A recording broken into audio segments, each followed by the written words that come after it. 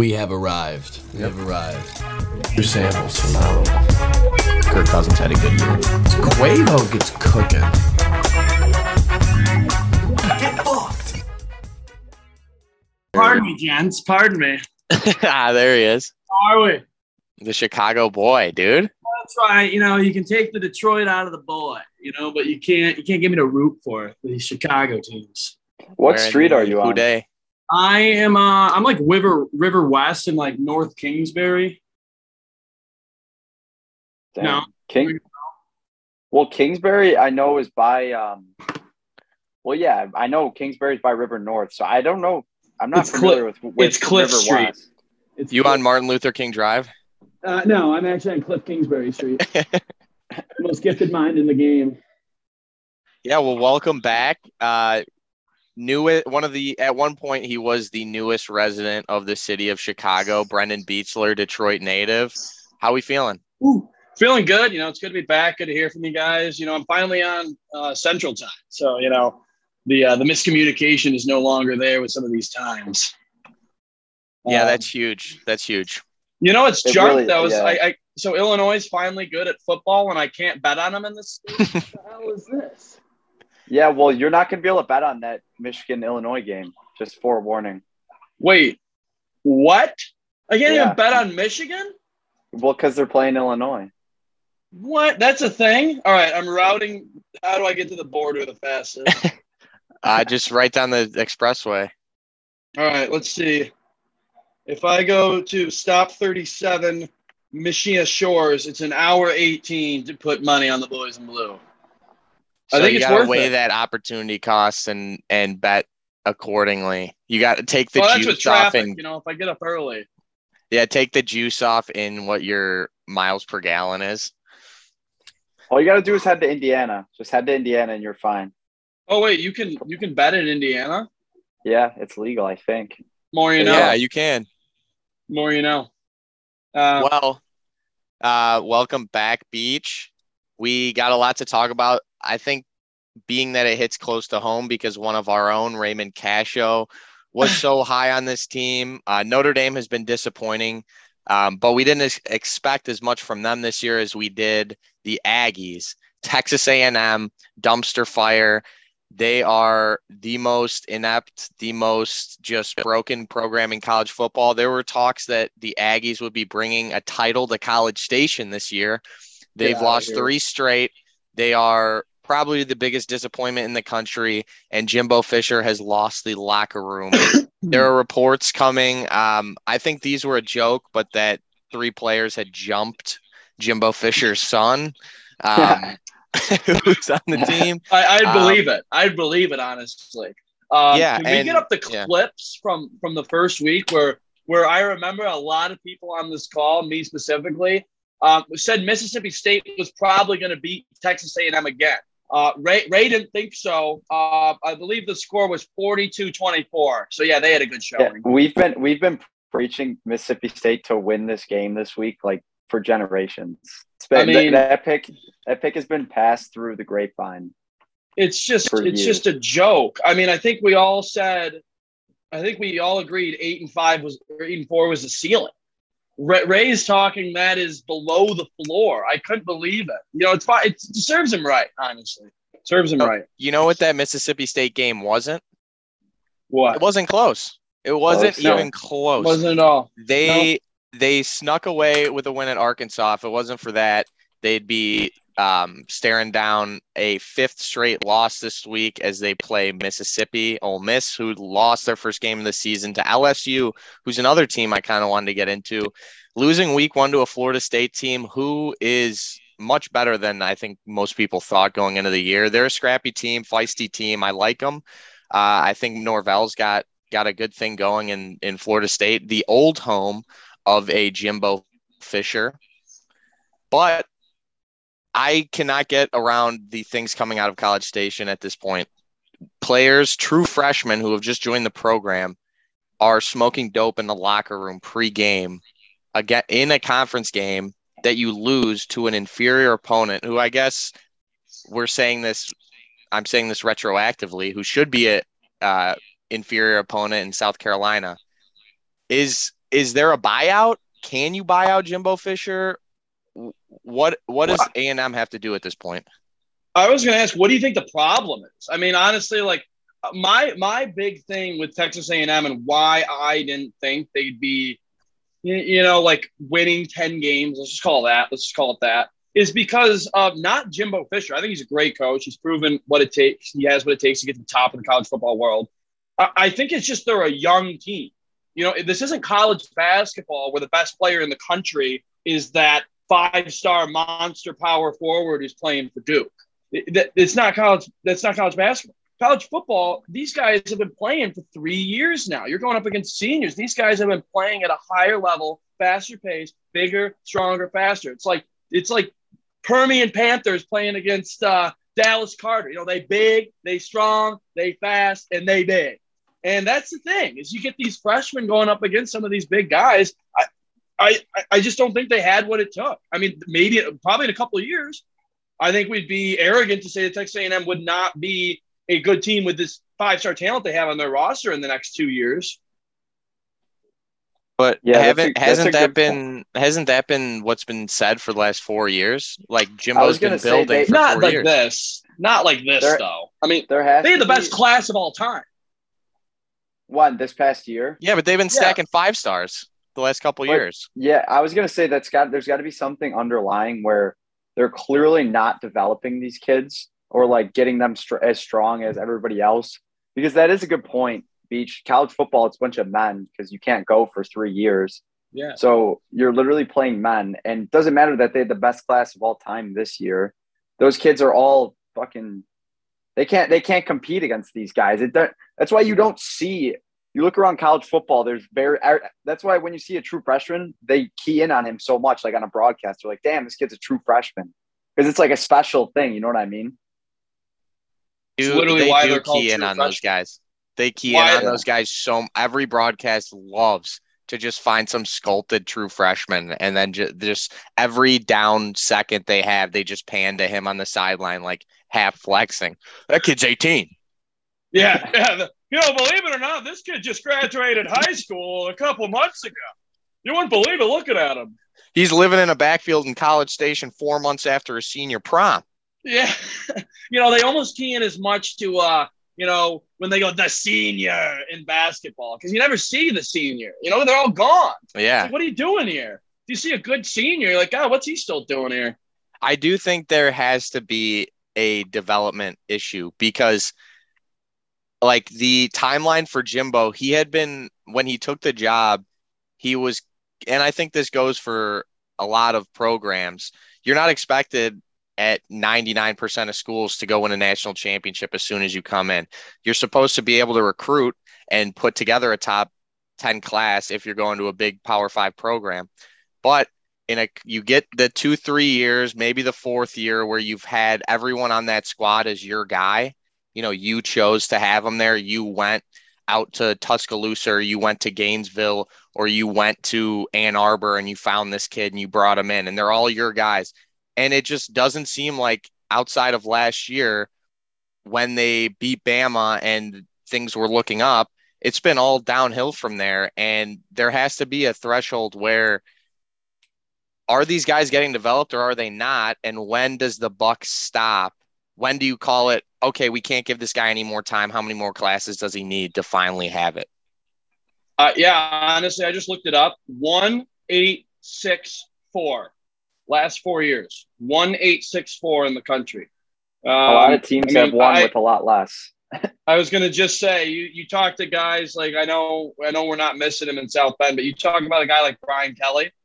Brian Kelly didn't have that. I mean, Jim Harbaugh, I think, had a couple, maybe top 5, maybe. The only guys you see consistently do that are Ryan Day / Urban Meyer and Nick Saban. Yeah, Michigan and Notre Dame usually have pretty similar, like if you look at a longer kind of like data set, they recruit pretty similarly because they kind of split. They're consistently there. They're consistently top 10. And they're right there. It's clear that those teams have developed their guys who weren't all 5-stars, a lot of 3 and 4 stars better. I mean, even like I'd mentioned just briefly with LSU looked like, holy shit, Death Valley is going to be home to Brian Kelly's head on a pitchfork by the end of this season, the way that they were losing, the way they lost that first game, and just the errors, the undiscipline. And that team has been growing and developing every game since then. And the team looks different. Like, I was watching that Ole Miss game, and obviously a lot of people were keyed in on the spread and how the hell is this? How is Ole Miss not a touchdown favorite or a 6-point favorite? And they were the dog by the time it closed. And LSU looked like the better team. They got off to a slow start, but they ended up dominating, and they went down early and they fought their way back, and they grabbed a hold of that game and they ran it to the finish line. And it's like, I have not seen an A&M team do that. And I don't know that we could pin it down to these kids not developing, if it's a culture thing, if these kids kind of turned on Jimbo or what. But yeah, I don't know if Ray it's about the kids. I honestly think I would like one last thing on this, because it just crossed my mind. I think maybe with a team like Texas A&M, like breaking it down, how they've gone 1-8-6-4. I think maybe they have this ability to kind of get greedy and maybe look ahead to like, oh, we don't have to worry about these 5 stars. We have new ones coming in. Whereas Michigan and Notre Dame that we talked about are like, shit, that D lineman 5-star we got in 2020, yeah, he's a dog now. He's a dog. Because, I mean, we developed him. He's one of the only 5-stars we got. Probably honestly, I would say in the past 3 years, Michigan might have 3, 4, 5-stars, maybe. So those teams key on them. Because, it's like, okay, you're a building block player. That's like drafting a quarterback in the first pick. You're like, all right, we're going to build off this guy. Whereas I think Texas A&M might just get a little greedy and kind of look, oh, we got 5 more coming in. We'll develop them. Oh, you want to fuck off? We'll bring you in. And it's not working. It's not. Yeah. At least Ray has his Illini. I think that kind of switched, and I think he'll be net happy because his alma mater is playing the best football that they've played in our lifetime. Keeping it in the SEC, Bama almost blanked Mississippi State this week. They're not going to go anywhere. They'll be whether they get in or they're the first team out, they'll be there at the end of the season. But viral clip went out after that Tennessee game. Thousands of volunteers flooding the field, and Alabama player kind of just smokes some girl in the face, seemingly unwarranted. Completely unwarranted. Yeah. Just completely. And there was not a question in Nick Saban's mind that this kid was going to be taking the field the following Saturday. Is that what we've come to expect from these guys around college football, or is there less or more pressure or like ownership in college or the NFL for the players, do you think?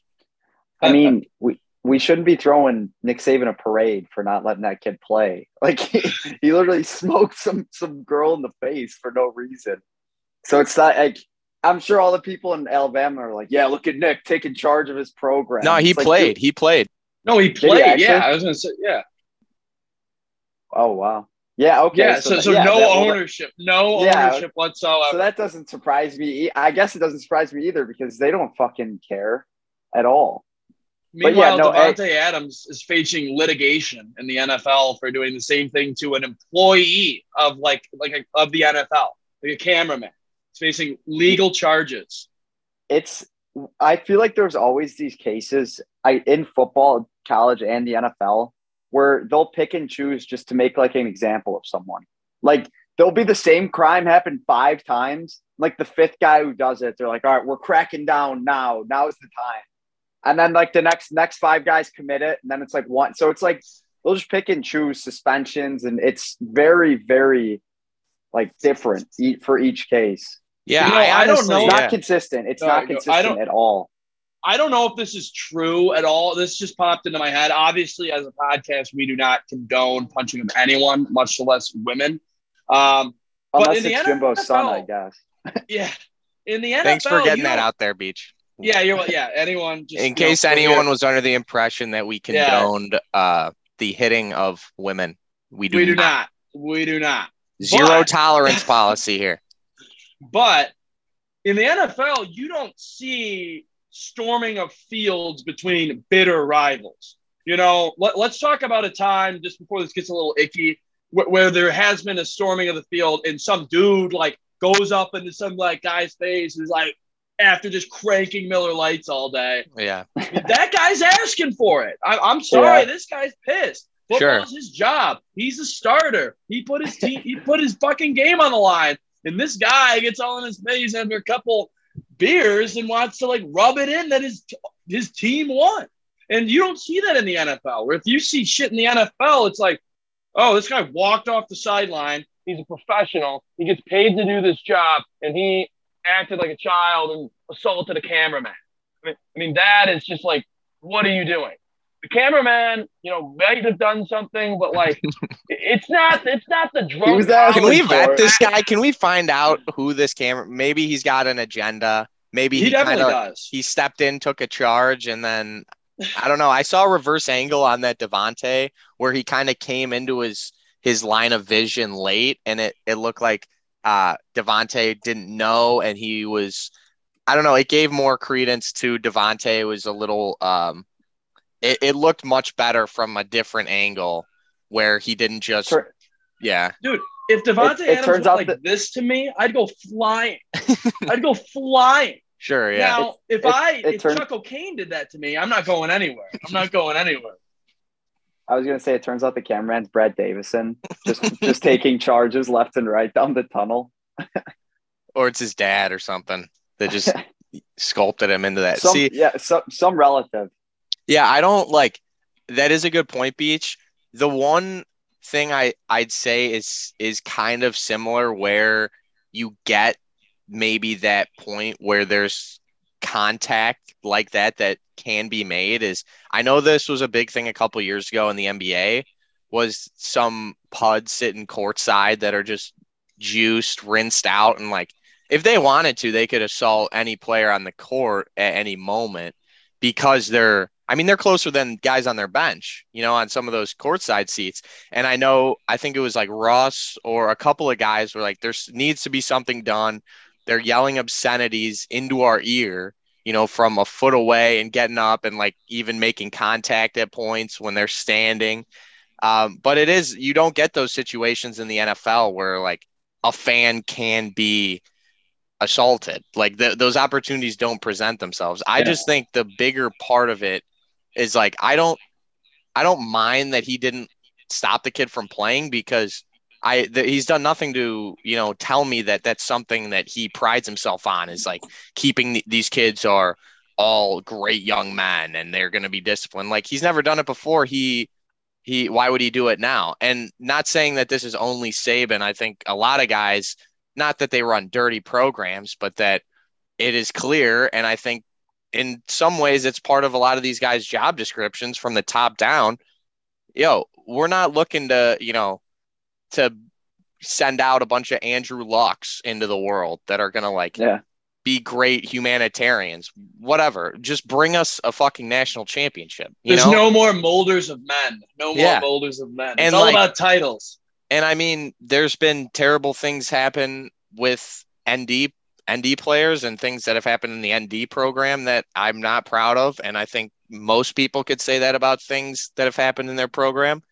But I do think that now with like that video being in existence, I think it's like, it's hard to even be Saban and just kind of like, that didn't come across my desk. Oh, I didn't see it. Like even almost anyone I feel like would have to say, okay, dude, like I know nothing might come of this. I don't know what the charges are or what legally this is going to be, but like, dude, we've all seen the video. Like you cannot play this week. You know what I mean? Like sit them down against Mississippi State, a game where if any one player on the team isn't going to lose you that game.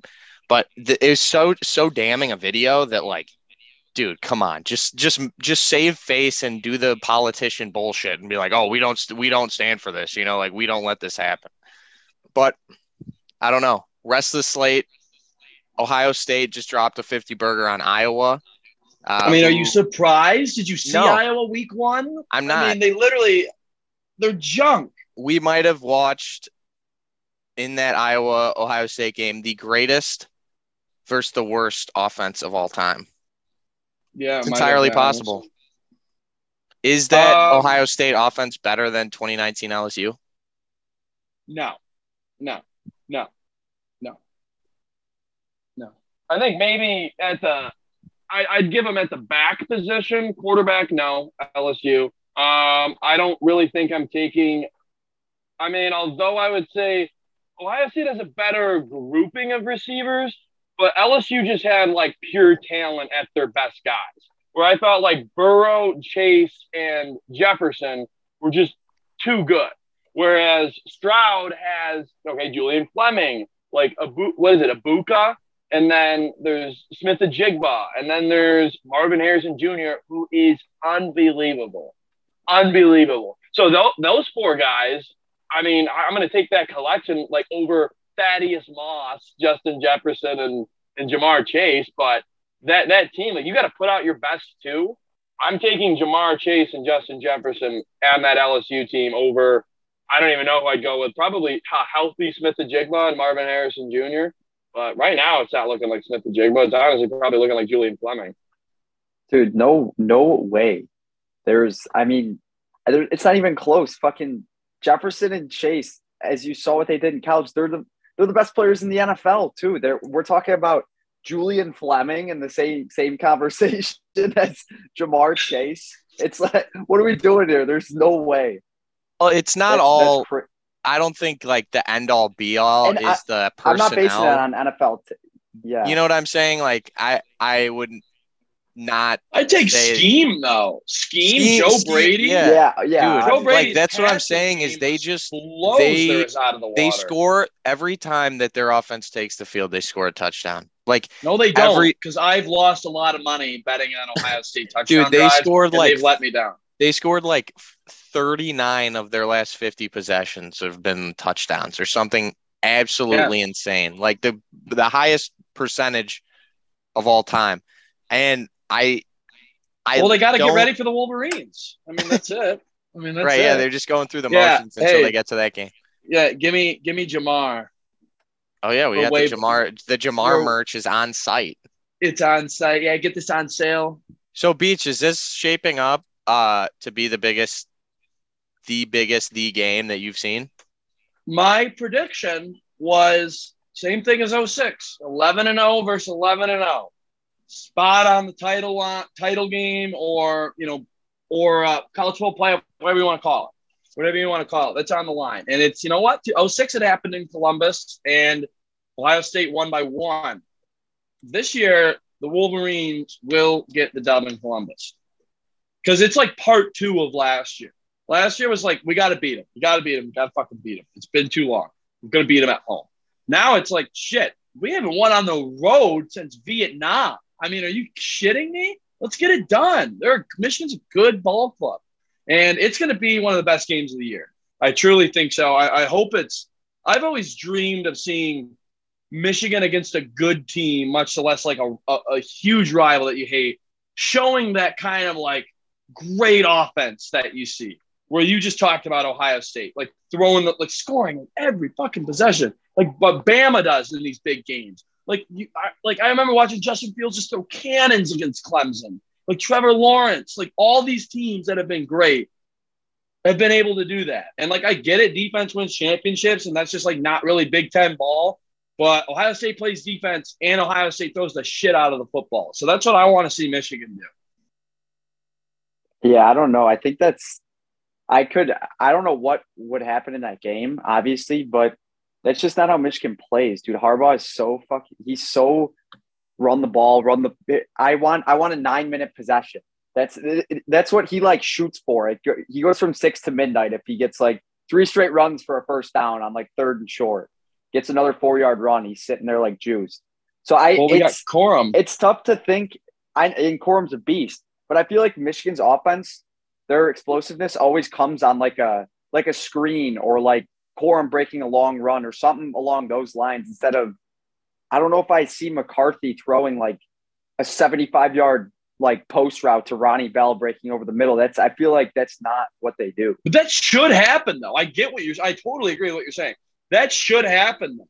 I mean, Andrell Anthony, number one, he is one of the fastest receivers in college football.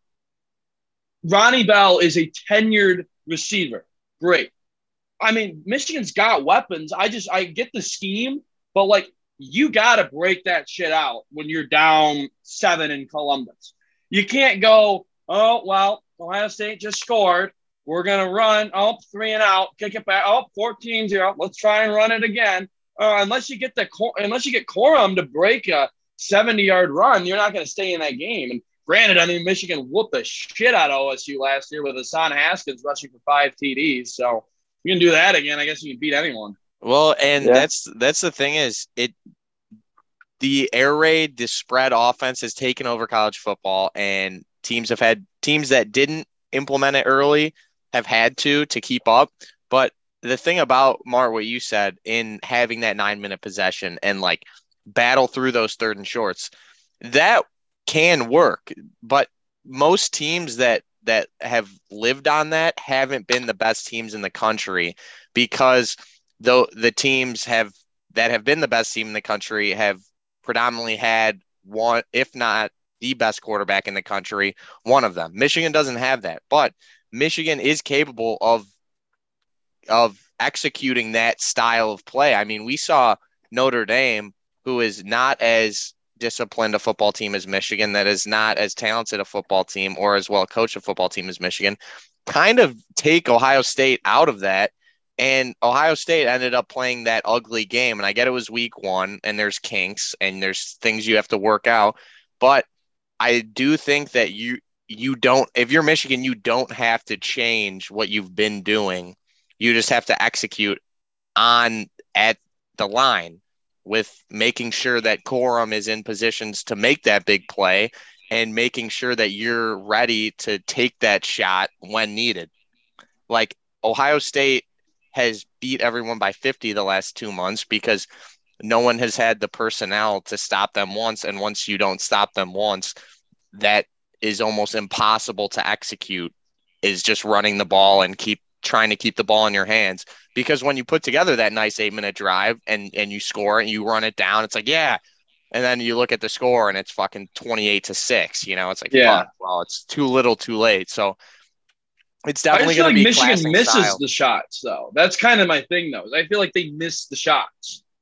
And then it's like you get mad at as a fan because it's like, all right, well, we're going to stick to run. Oh, throwing that wrinkle play action shot. Oh, now it's 3rd and 8. We're behind the sticks. Oh, this is tough. That's where you get, like, fucked against great teams. You saw it. Perfect example. Michigan, Georgia. Michigan came out.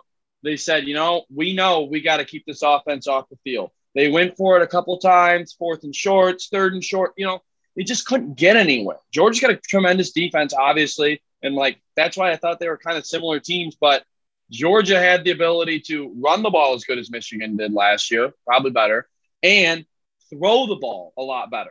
I mean, that's why they ended up whopping them, is because Michigan took that opportunity to say, we gotta go for it. We gotta go for it. They missed shots. They missed chances. They didn't keep the offense off the field. And I think they've gotten a lot better about doing that. Obviously, that's why they were able to win the game last year, is because they ran the dang ball. They kept Ohio State off the field. They made stops. That's what you got to do to win Big Ten football. Yeah, and it's definitely probably the most excited I will be for one of these games. Obviously, last year was fantastic, and I was happy for you, Beach. Don't get me wrong. But I think these teams are even better, bigger and better than they were last year. So I think that makes just for a bigger game, especially with Michigan having won last year. So it means that much more to both sides for Michigan to get that, like you said, first win since NAM, since the boys were getting, some of those kids were getting plucked off the squad to go fight, go take down the Viet Cong. So that most likely will not happen. You'll most likely have your full roster ready to go in Columbus. But having these two Big Ten powerhouses that are, I think, most likely at this point going to face off undefeated in a couple weeks. We talked about last week the possibility, and it's still in play after the game Saturday, for 3 SEC teams to get into the playoff, assuming that Bama will win the SEC championship and you'll have a 1-loss Georgia and a 1-loss Tennessee. Is there a way, what I wanted to get into first is Clemson making this possible? They keep winning, but I think Syracuse is a very solid football team, but Syracuse kind of gave that game away and should have taken Clemson out of contention. Is Clemson the only thing stopping this from happening, or is it possibly a Michigan-Ohio State double berth? No, I mean, 3 is out. 3 SEC teams. You know why? You know what the number 1 criteria is for making the playoff? 2 words: conference championship. That's it. I mean, stop. The Big Ten champion, if they have 1 loss and they win, will most likely get in. If they're undefeated, they sure as hell are. So that pencils in Michigan or Ohio State at this current belief that we're in. Let's throw in the SEC champion that happens every year. For some reason, Georgia and Bama can't figure out which one needs to be more dominant. So they always have to split, each of them have to have 1 loss, and then they both get it. And Clemson being Clemson and playing in the ACC, which is a Power 5 conference and isn't the junk Pac-12, they will get in as well. I mean, I think Clemson, Michigan, and Ohio State are clearly in the driver's seat. You cannot sit here and tell me that what you just said, that conference champion Bama, no conference champion Georgia, in what? No, not even 3rd place. We're putting in a bronze medalist in the conference. That's a joke. That's a joke to the sport. I get that they're a great football team. I love that they beat Bama, but that isn't happening. Have fun in the Sugar Bowl. I mean, honestly, stop. That's the whole reason why they're looking at 8 and expanding, or now 12, is because of you. Yeah, honestly, because they ripped me off. Fuck you, ESPN. Rip me off. But that just shows that conference alignment is an absolute joke, and it should be like the Big 12 does it, where the 2 best teams play in the championship. Instead, the Big Ten's got a side of the conference where fucking Illinois is going to walk to a Big Ten championship. Like, are we serious?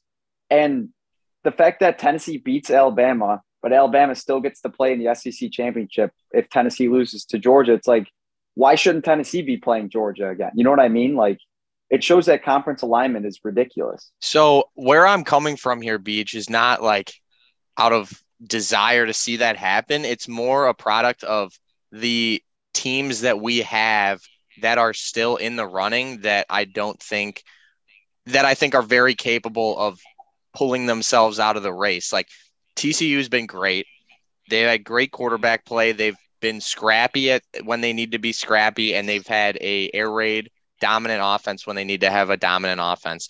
They are very capable of dropping one and possibly giving their shot. Even if it's still possible for them to win a Big 12 championship and not get in if they're a 1-loss or possibly a 2-loss.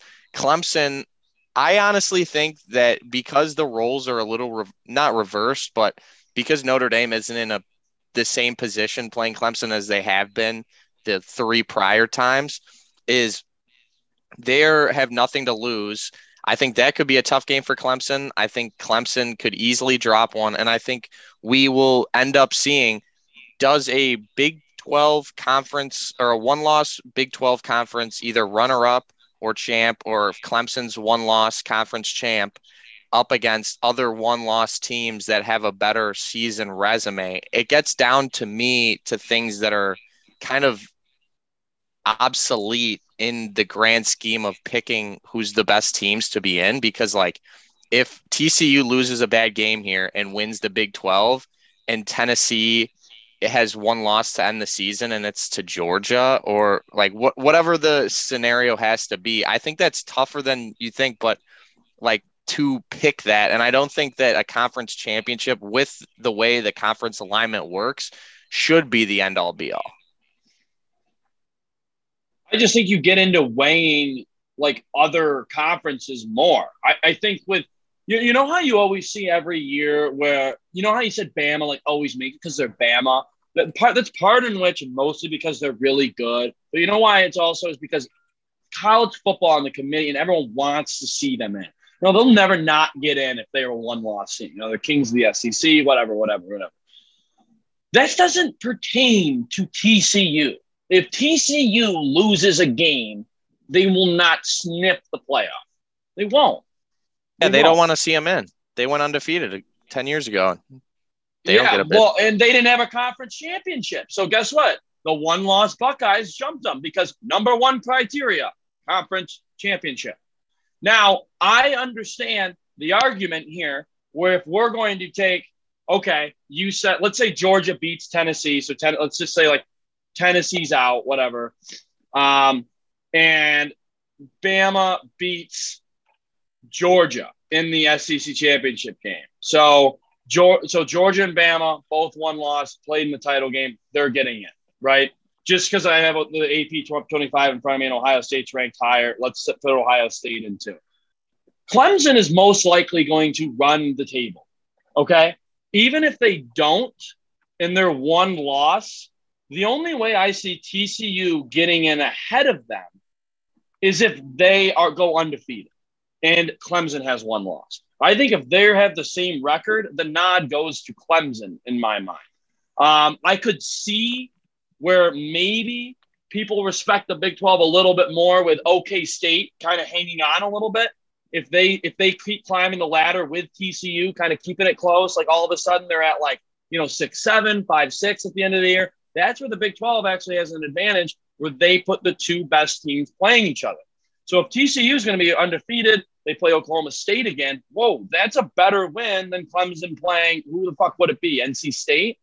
Honestly? Who would it be? It's looking like UNC right now. It's looking Florida like State, UNC. maybe? No, UNC right now is leading the conference. They're 3-0 and they have a 2-game lead in the conference. UNC is probably ranked 81st in the country.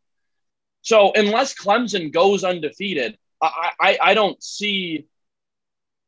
I think Clemson has to go undefeated to get in, but I just don't see where you start weighing Tennessee in against conference champions. Like if you're going to put in two already from the SEC, and then you get undefeated TCU or Clemson and undefeated Big Ten, there's your four.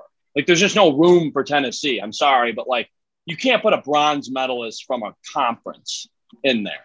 That's just a joke. Well, and that also changes depending on who loses. Like Tennessee could run the table and there still could. Sure. And so then it depends on, one loss Tennessee may be out, but then where do you put a one loss Bama or Georgia? If Tennessee runs the table, they play Bama again in the SEC championship.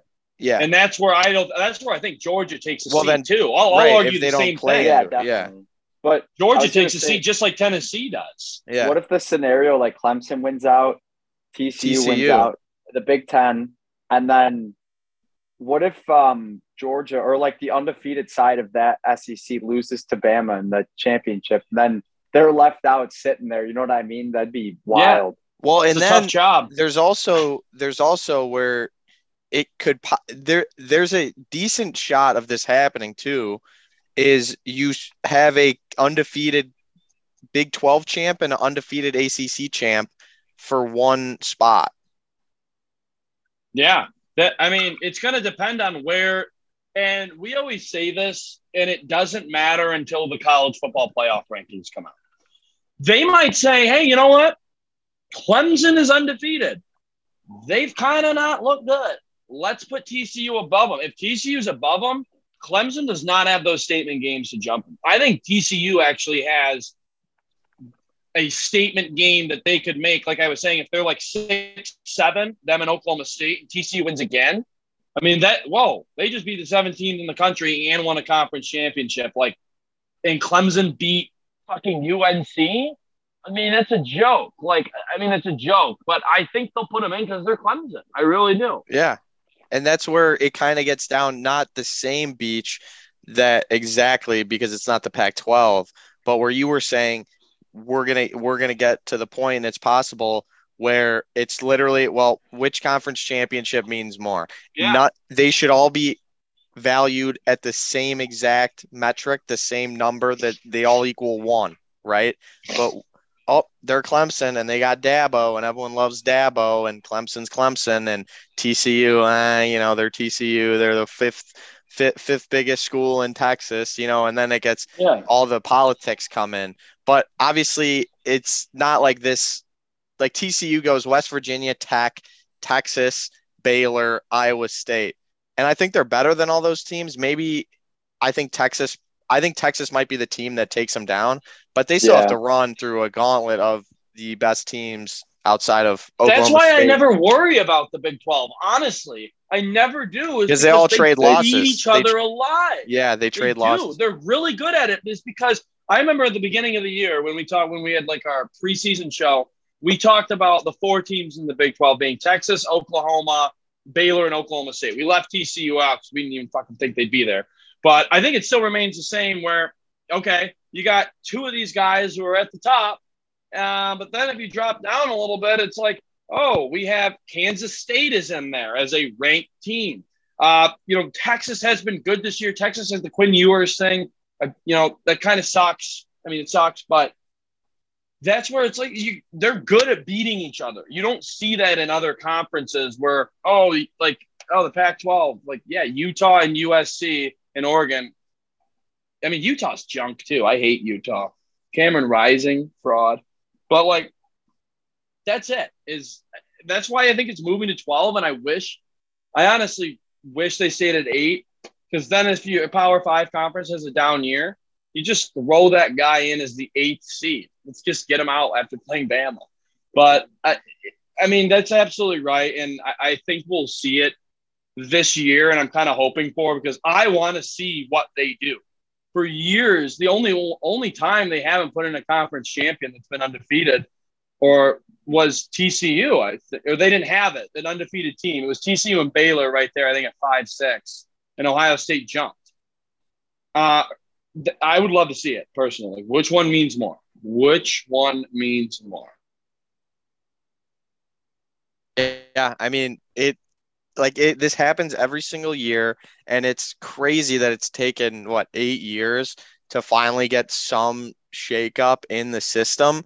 Because if that doesn't tell you that the system is innately flawed, where you're going to have to just end up, after all said and done, after a full 3.5 months of a team establishing themselves as one of the best teams in the country, as a conference champion, after all that, it still comes down to some old fucking men and Condoleezza Rice fucking who's gonna make us the most money? That's right. Literally what they said. Where it still comes down, and I mean, it's no better, in a meta sense, it's no better than when they literally used to just decide who the national champion was, because now they're just deciding in some ways on no merit who should get in.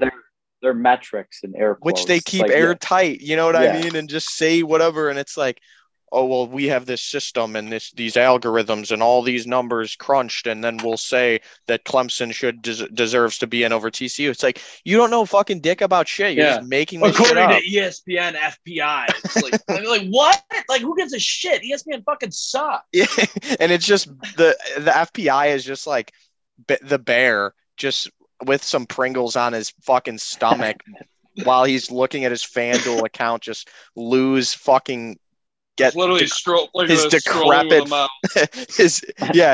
the bear on the fucking South Park meme, just with his decrepit FanDuel balance after giving out losers. That's the FBI. They just call bear, and he's like, 16-47, Clemson, and so they used to literally just decide, I know Notre Dame beat Florida State, but Florida State's the national champion. Yay, woo. Like that still presents itself every year with the 4. And until they actually commit to your idea, Beach, which was your idea, the way you explained it, and until they give you the credit that you deserve, it's still fucking political bullshit.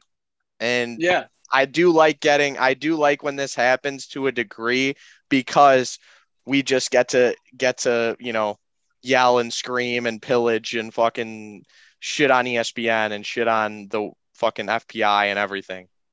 It's horrible. Honestly, it is. I would love to hear that. Like, how do you guys kind of like see this shaking out? Like, what would be kind of your, what are we, 7 weeks in, I think?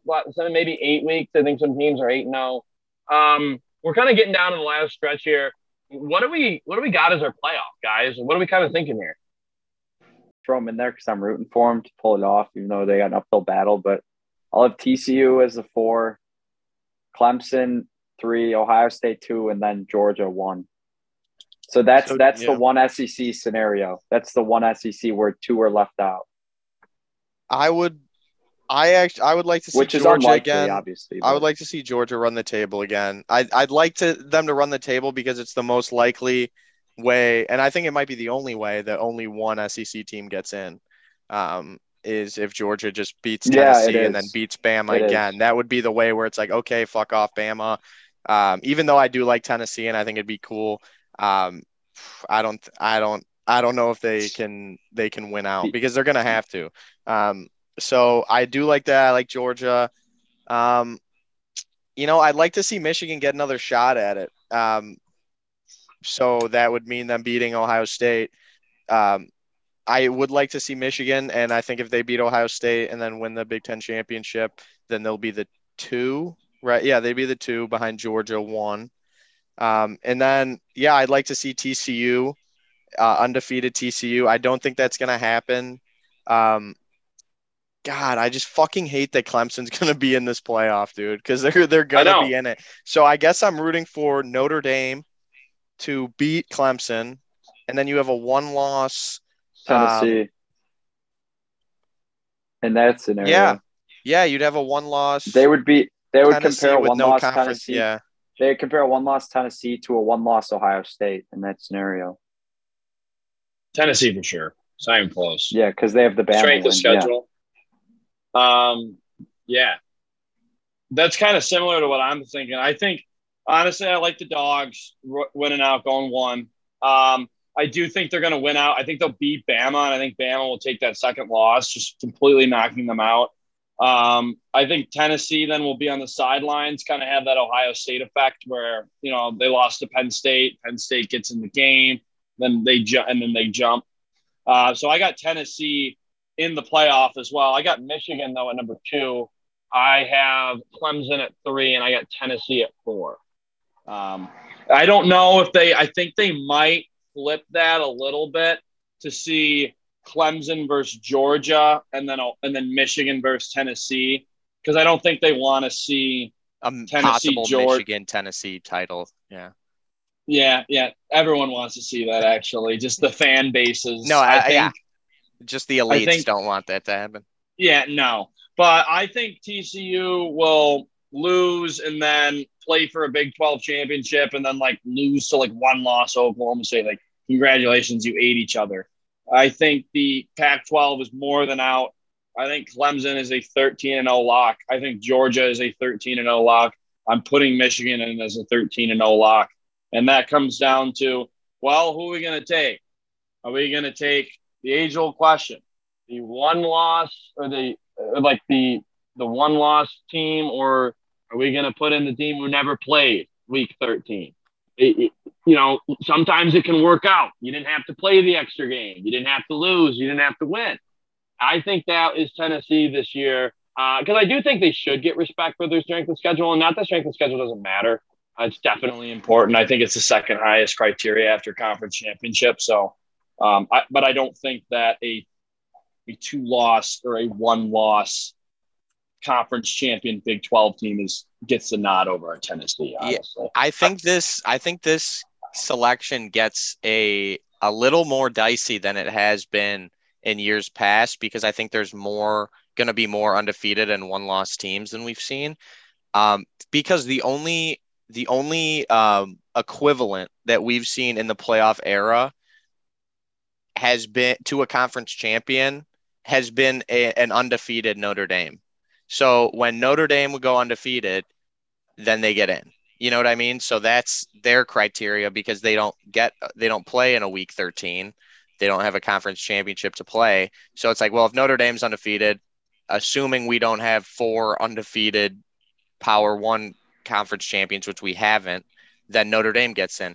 Notre Dame, or there's no independent that won't be playing week 13 that is even in question. But I think when you get to those one-loss or non-conference champions, there could possibly be 3 of those.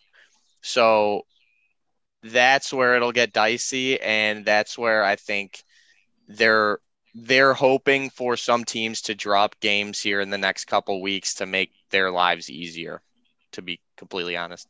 I mean, yeah, what happens. It's the witching hour. Have to wait. It's the witching hour. We have to wait till after the Tennessee-Georgia game, too, to see. Because that, obviously, we're going to see who's playing in the SEC championship then. You know what I mean? Mm-hmm. That's for the SEC championship. But how about, did any of you guys see that chaos scenario where a 4-8 Northwestern plays in the Big Ten championship? Somebody ran the numbers on that side, and it's like Michigan State, and it's all plausible too. It's not like there's no like built-in like Nebraska beating Ohio State or something. Yeah. It's like it would be like Maryland would have to beat Illinois or like Illinois would have to lose to, I don't know, fucking Rutgers or whoever. Well, it was like they've never done that. Right. And Northwestern falls to 1-8 and they win their last 3 games, and they would move to 4-2 in that side of the conference, and every other team would be 3-3. And a 4-8 Northwestern gets in to play Ohio State or Michigan. So I'm rooting for that to happen, honestly. I'd cry. I was at Culver's getting Culverized a couple weeks ago. I want to say a week and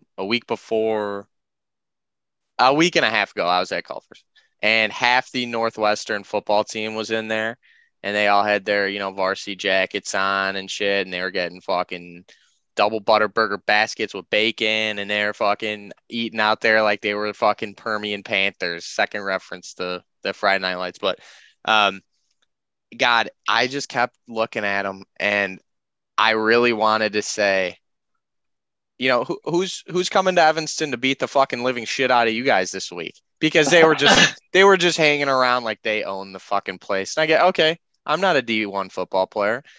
You guys are barely D1 football players, but I certainly don't go to my local Culver's and, fucking spread, take up a whole booth. I got a varsity jacket on, and they look like some total fucking douches, bro. And it's like, I get it to a degree, like you think you're the shit, but I was surprised because it's Northwestern. I thought they'd have a little more class. I thought they should probably be more amenable to the other guests that were in the Culver's trying to eat, and they were loud and kind of all over the place. And it's like, dude, it's fucking Culver's. It's fucking Culver's. Culver's is a place for fucking everyone, dude. It's a place not a backroom tavern. Dude, there was kids there. Dude, it's a place for the average man to go get a great burger, wash it down with a malt, and take the kids home and tuck them into bed. And it's like, yeah, if you're Bama or you're a fucking Tennessee Volunteer right now, or you're a fucking Buckeye or you're a Wolverine, you know what? Do whatever the fuck you want. Do whatever the fuck you want. But you're a Northwestern team that is terrible, and you're kind of like trying to take over the fucking Culver's in Skokie. Like, give me a break, fellas. So scram, kid. That's my burger. Yeah, so I hope, and it definitely set them back because it was the longest it's ever taken me to get food there. So they were working those kids hard, but yeah, I would like to see that nightmare scenario play out so they get their teeth kicked in the Big Ten Championship, honestly. Yeah, that'll be the day they make it. I mean, I certainly hope that. I'd love to see the Illini get in there. So I think what we're saying is we all take the Northwestern future to make the Big Ten Championship. Let's parlay it. Plus all 100,000. It was like when someone bet Oregon State to win the Pac-12 a couple years ago. In hoops? When they ran the table. The 12 seed. Then they get in, and then they made like the Elite Eight. They beat Oklahoma State. I think that was the most money I've ever lost on a game. Okay, do you put in 5 and 8 Big Ten champion Northwestern?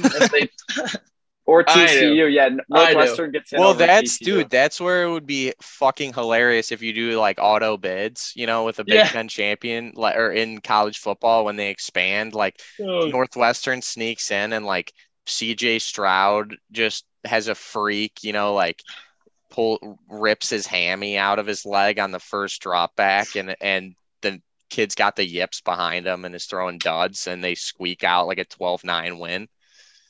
They're in. But lot to still see. These games are going to shake out. We got some big ones this weekend, which we'll be getting to next week on the show. Moving to NFL. What was the biggest takeaway from NFL this week? Matt Ryan's done. He should retire now, right? I don't know what they were trying to plan for in Indy, and I don't know why. They did it with Phillip Rivers too. Like, I know they made the playoffs, but like, why do they keep doing that? They're the only team that's doing that. It's bringing in these ancient quarterbacks.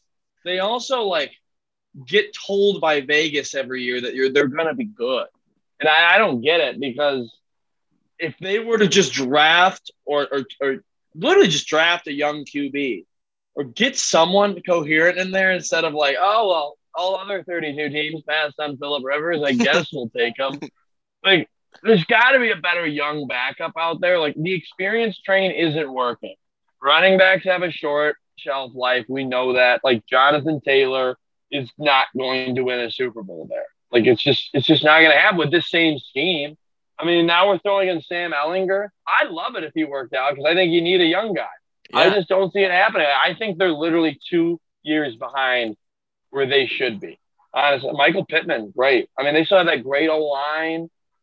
Defense is pretty solid. I really just think they're just shitting the bed with Matt Ryan, and it's horrible to watch. It's horrible to watch. You can't tell me that the Colts would not have been like a solid team if they had Trubisky back there the last 2 years, or someone of that caliber. That's a perfect example. Why was Trubisky going to Pittsburgh, or not Buffalo? He's at Buffalo, right? Yeah, Buffalo as a backup. Why is he at Buffalo and not in Indy getting in reps with Michael Pittman and Jonathan Taylor?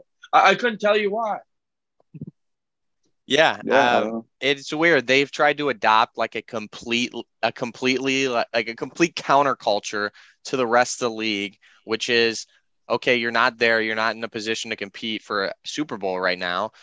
So draft your guy, pick your guy, and get him in there and throw him in, as soon as possible, and you'll see what you have. And if you got to get another guy, you got to get another guy.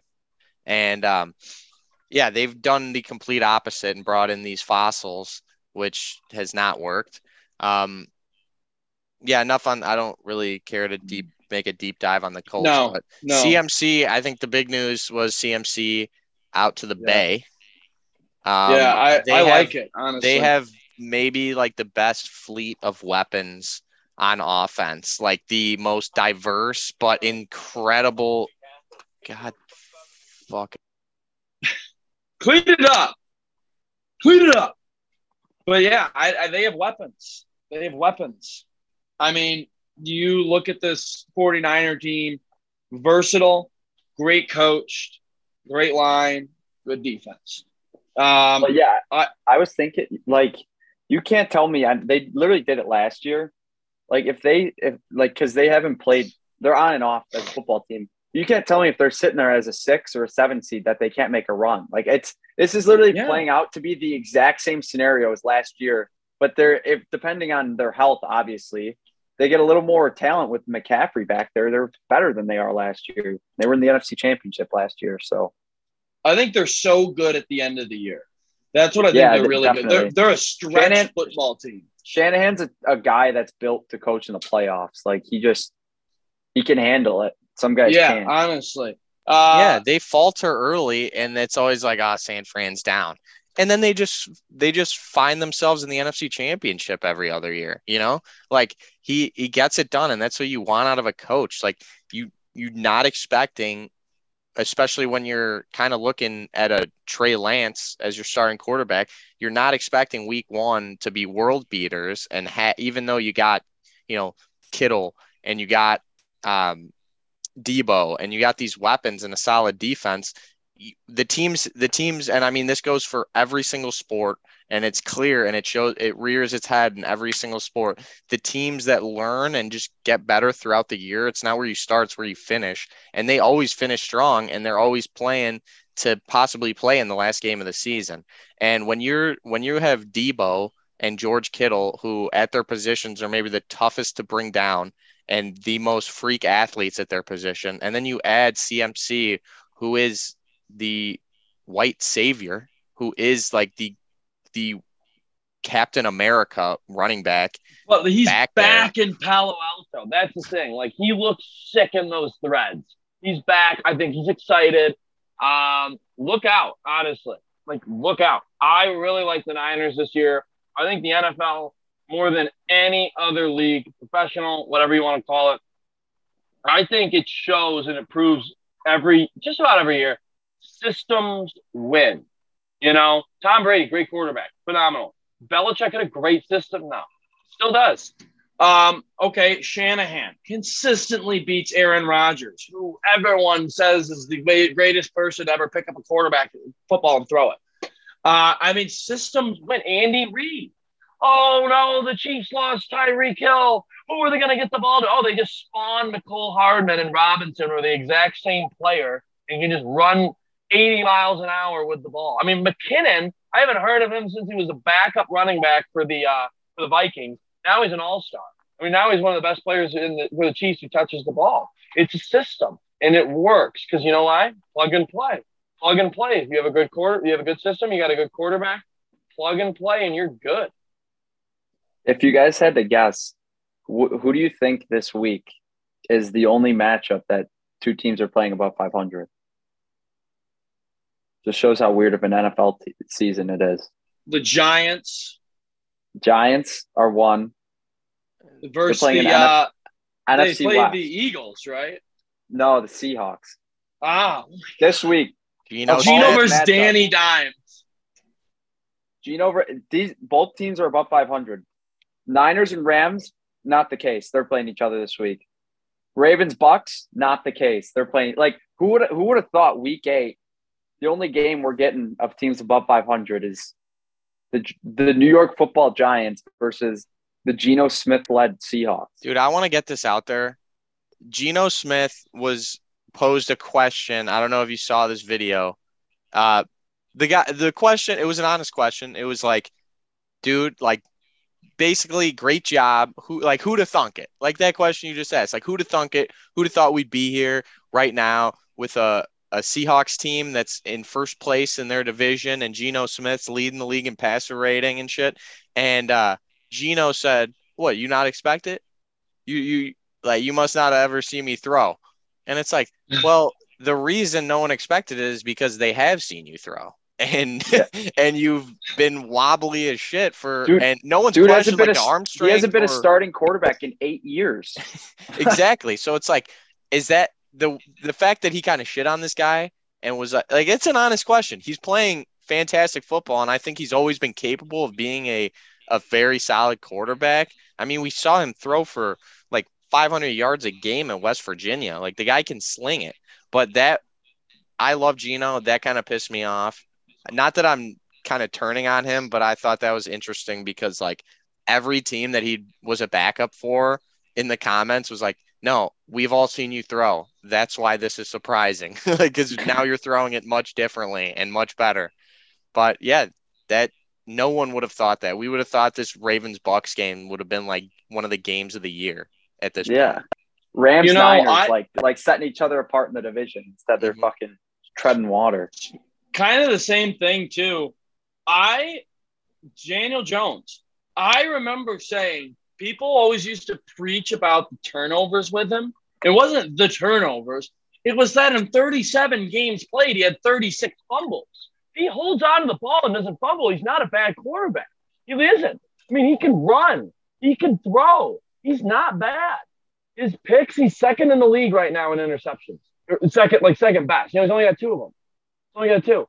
A guy like Joe Burrow threw 4 in week 1. I know he's really turned it on the last 6 weeks, but still, Daniel Jones, His turnover problem is a fumbling problem. I don't think he's fumbled this year. I'd love someone to double check me on that, but I don't think we get the stat guy on that in the back. I don't think he's fumbled. Hey, Todd, you checking that out over there? We need a nerd. We need to bring in a nerd. We need like analytics, like hardcore, that we can just have like an analytics like the section. McAfee show. They have like 19 guys on computers. If any all of you racing out to get there, one like passer rating. If any of you listeners out there are nerds or like data analyst guys, or you want a $1 an hour internship, the Splitting Gaps podcast is now hired. So be our nerd. We'll put a job description on LinkedIn. Feel free to tap into that. But yeah, I think it needs to happen. Resident nerd. Apply here. Yeah. We need a nerd. It's remote. It's remote too. Fully remote, zero benefits. We'll give you $1 an hour. Zero income. Or I guess $1 an hour. Hey, everyone had to do it at some point. Everyone had to do an unpaid internship at some point. We'll create like a water bottle and send it to you. Like you'll get some swag. I don't know what it will. Maybe it's a sticker. I don't know. But you'll get something. Apply. Yeah, I mean, I didn't know we were hiring until now, but I think it's something that was loading for a long time. So we need a nerd. I'll pump that out on LinkedIn. Very active on LinkedIn. Love it. Great site. Great platform. So if anyone wants to jump to the front of the line that's listening, you could just hit me up directly. So yeah, we got that working, but I don't think it was a great week in terms of like the slate in the NFL, not as great as the college slate. Not good. What did happen was the Bears beat the New England Patriots for the second time since they beat them in the Super Bowl. I looked because I thought to myself as we were kind of solidified the win, I'm like, I don't think I've ever seen the Bears beat the Patriots since I've been alive. I checked it. I did the job of our future nerd and looked it up myself and found that they beat them in December of 2000. So they had won one game during our lifetime, Marty, and it was like we were like 6 months old. I remember that game like it was yesterday. Every other game we got, none of them were even close. I think we had lost like 9 in a row or something. Not that the closest one was the Kevin White game in 2018. Yeah, and that's my dad was like, "Yeah, when's the last time we were even close?" I'm like, weren't you at that nerd? Game? Get on it. We were literally an inch short. Kevin White was an inch short from making one play. See, I, a Lions fan, have seen us beat Tom Brady and the Patriots at home. I mean, naturally. That's the Lions do. We beat the team that makes the Super Bowl, and we lose to the worst teams in the league. So it seems like you're playing a lot of the worst teams in the league this year. Yeah. That's a Bears stat. Who's on Super Bowl watch now? The Patriots are on Super Bowl watch. So the last 2 years, the Bears have beaten teams that have either won or appeared in the Super Bowl. They beat the Buccaneers 2 years ago, they play and the Bills? Bengals. They played the Bengals last year. But so far, realistically, 2 teams that are on Super Bowl watch now are the 49ers and the Patriots. So get your futures out. And they do play the Bills. That's what I was going to say. Bills could be – I'm going to money line Bears. I'm going to do it. Yeah, because they're most likely to win the Super Bowl. Like that's parlay, oh my God, they play the Eagles too. Oh my God, they play the Eagles too. Well, I mean, parlay Bears win against the Bills and Bills Super Bowl in that same ticket, and it's auto hit. It's like I'm going to do 2 separate ones. I'll do that with the Eagles too. It's like throning someone. It's the Bears beating you is like, or is knighting someone is like you're putting the sword on them, and they're like, I can now go forth and win the Super Bowl. The second that ticket goes through at DraftKings, it just pays out right away. Before the game cash out $15,000. I'm making it. I'm doing one for the Eagles and I'm doing one for the Bills. Those lines are definitely not available. No, you can scroll. I can get to November 7th. When is the game? Well, the Bears play the Bills on Christmas Eve. Oh, I gotta wait till fucking December to do this. God damn it! When do they play the Eagles? A couple weeks. No, they play the Eagles the week before they play the Bills, and they got them both at home. Well, then that's the Super Bowl. Bills Eagles. Yeah. There you go. All right, Bills Eagles Super Bowl. playing the Patriots and the Niners in the NFC Championship. That's lock it in. God, yeah, but that was an interesting game. Like I saw something where they were kind of shitting on the Patriots and Belichick, and that it was unfair to do that to Mac Jones because they benched him without letting him really do anything. And then all the credit goes to Zappy, who they immediately changed the offense for and kind of let him be in positions to make plays. But I mean, Zappy, he threw for 62 touchdowns and almost 6,000 yards last year in college. Yeah, the kid can sling it. Yeah, I mean, 62. How is that even possible? You're throwing for 400 yards and 5 touchdowns a game virtually for the Hilltoppers out there. So he looks solid. Clearly some things that was like his 3rd or 4th career game. So he's not all, polished, and takes guys a while to get fully polished, but he threw some dimes. He looks decent, but yeah, Justin Fields, probably the biggest win of his career, all things considered, was looking decent against the Patriots in prime time. Probably definitely the best he's played. I don't get when he looks bad. He fumbled really like 4 times without get it. defense on him, which was weird. He kept dropping the ball. That was concerning. Can you guys tell me as a fan, like, why when he looks that, what does he do so bad? I don't look. What he's really inaccurate. Well, he makes every throw like really hard. So yeah, one of his balls literally went like this. Yeah, he's been throwing a lot of ducks, and the other thing is like the most simple just pitch and catches. He makes them look very difficult. And where I think the best throw I've seen him make was that 15-yard, the ball traveled 15 yards, was where he pumped the D end and kind of dropped the arm slot and fired it to Khalil Herbert, which was a phenomenal play for the touchdown. And the ball was still like, I don't know that it was even a forward pass, but that was one of the best plays I've seen him make. He has it with his legs, and he has to do it a lot because we have absolute turnstiles in front of him. But yeah, they looked all right. Dante Pettis might be a top 5 receiver in the league by the end of this month. EQ St. Brown, he's a captain this week. So we were on the way to the United Center on Monday. I saw the Bulls beat the Celtics live. Pretty sick. Parlayed with the Boston. First Bulls game I've ever seen us win, which is saying something.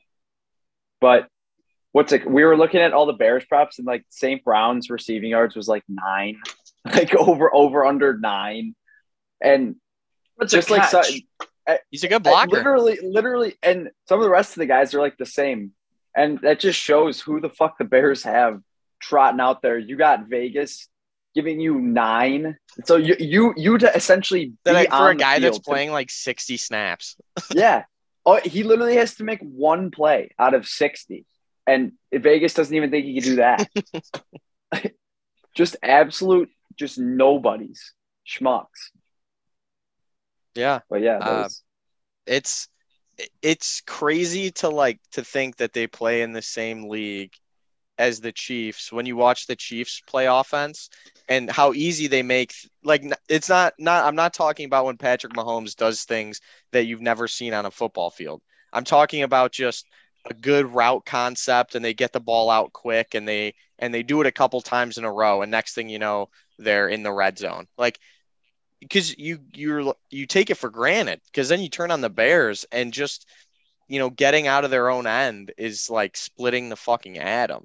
It's like, how are these both offenses in the NFL? How are they so far apart from one another? Yeah, obviously it's personnel, but I think it's a lot of scheme and just a lot of I think it's almost all scheme, honestly, because I think if you gave Andy Reid, Dante Pettis, EQSB, and who else? Ryan Griffin, they'd still be able to move the ball better. Well, Andy Reid has had Byron Pringle, so we can't say Byron Pringle. Andy Reid made Byron Pringle look like Jerry Rice out there. Yeah, I put $2 on N'Keal Harry to score a touchdown. Thought it was the N'Keal Harry revenge game. It wasn't. I think I like a good revenge. See, I bet Bears. I bet Bears because I bet Bears as well, but I wanted to throw because it was Fields' revenge game from the Natty against Mac Jones. So I knew Fields was going to be balling. You could find it's funny.